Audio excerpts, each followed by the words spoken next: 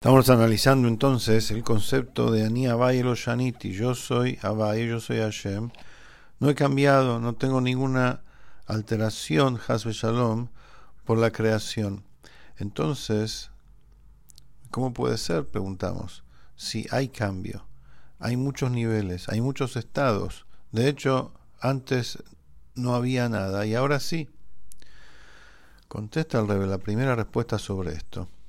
Es que los shinuim, los cambios, las alteraciones, son exclusivamente en relación a los receptores, a los seres creados, habitantes de cada nivel, de cada dimensión.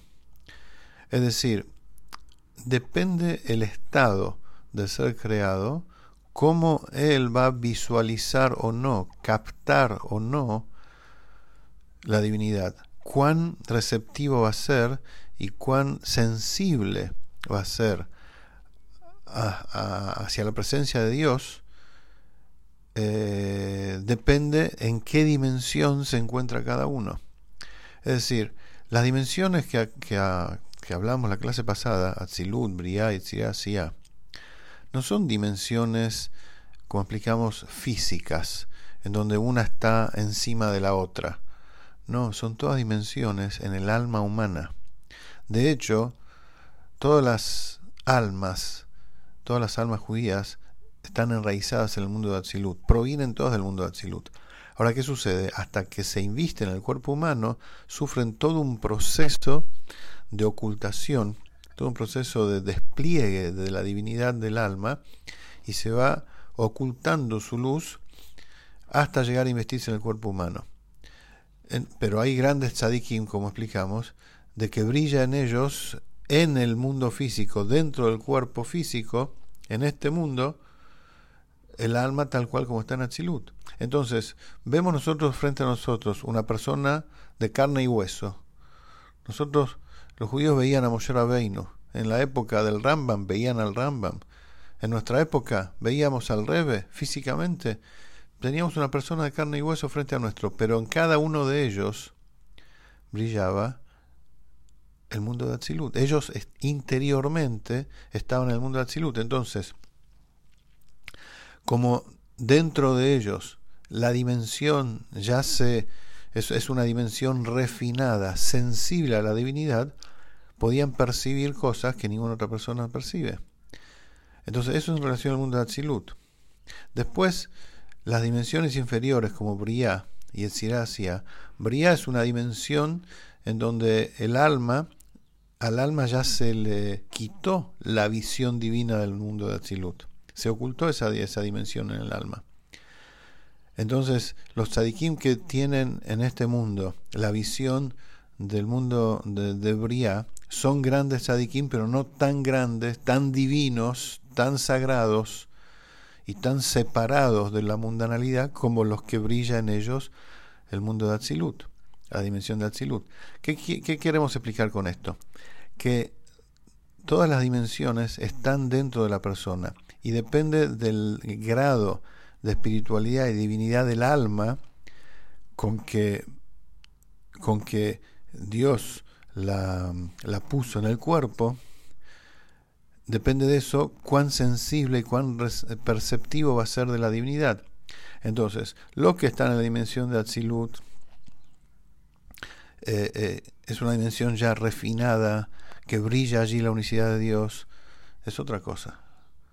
Ahí no hay ocultación prácticamente.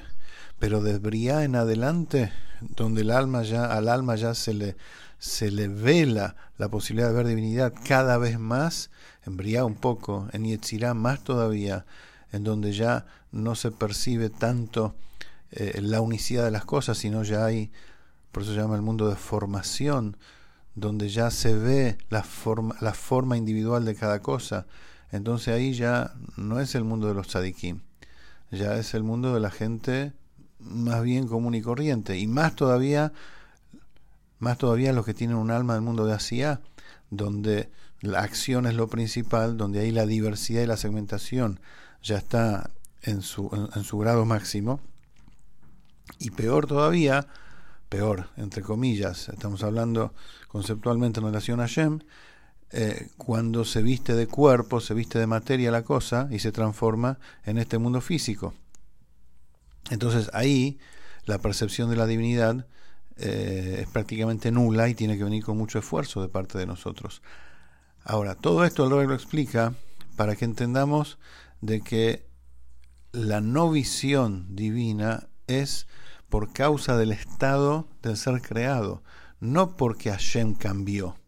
Hashem está en todos lados por igual, está tanto en los niveles inferiores como en los niveles, en las dimensiones superiores, tal cual, como dice el versículo, Kahashehaka ahora, para él la oscuridad es exactamente lo mismo que la luz, y él mismo está exactamente del mismo modo en el lugar de la oscuridad como en el lugar de la luz, porque la oscuridad ante él no oscurece, no oculta.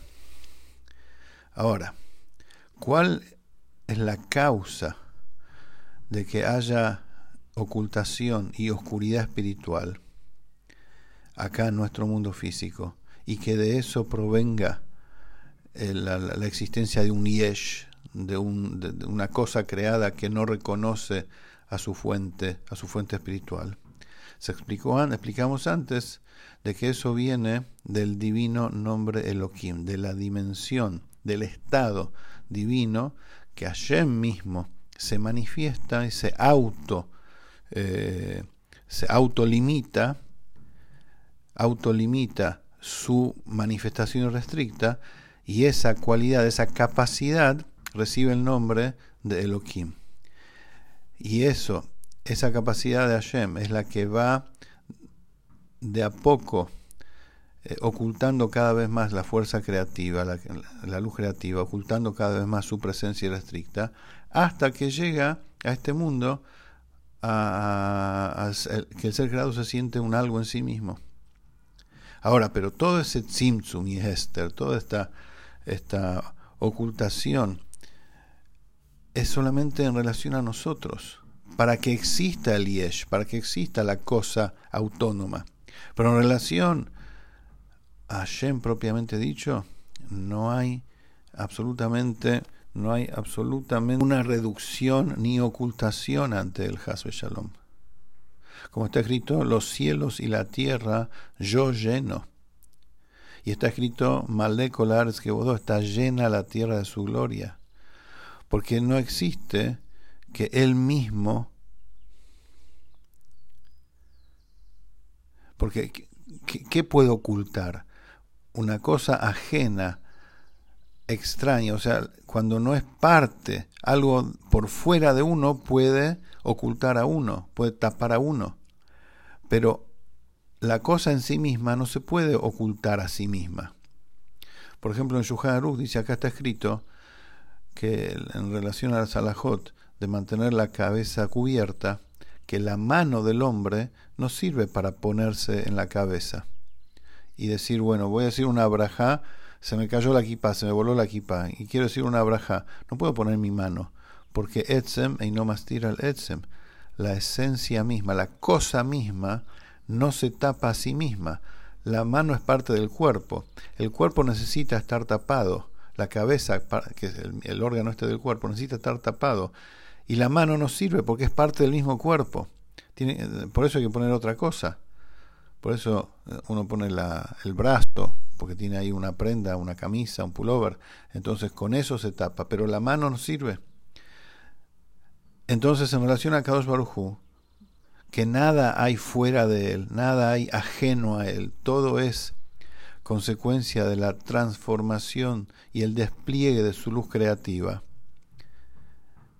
Y Havayá, que es el estado de su manifestación irrestricta, y Elohim, que es su capacidad de autolimitarse, ambas cualidades son divinas.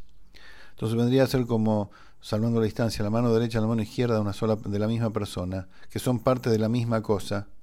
Entonces la ocultación ante él no oculta, porque es parte de sí mismo, es una cualidad suya. Es divinidad pura, igual como su manifestación.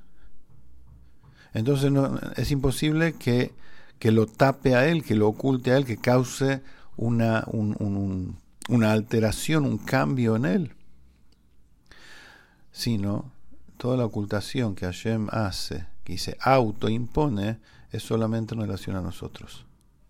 Entonces, de verdad, él no cambió, él no se alteró. Su radiación desde el estado de Havaya, que es infinita y limitada, no sufre alteración. Y con mucha más razón, la esencia misma de su ser tampoco sufre ningún tipo de alteración. Se me ocurre un ejemplo, quizás para graficar esto.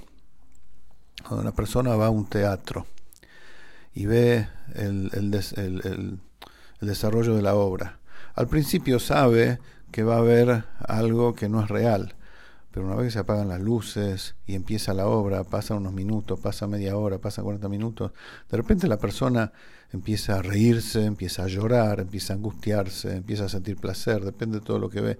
Es como que el efecto de la obra causa un placer, causa un efecto en uno, como si fuera que es real total. Lo mismo, yo escuché muchas veces gente que ve una película y el efecto de la película le puede influenciar hasta en su personalidad.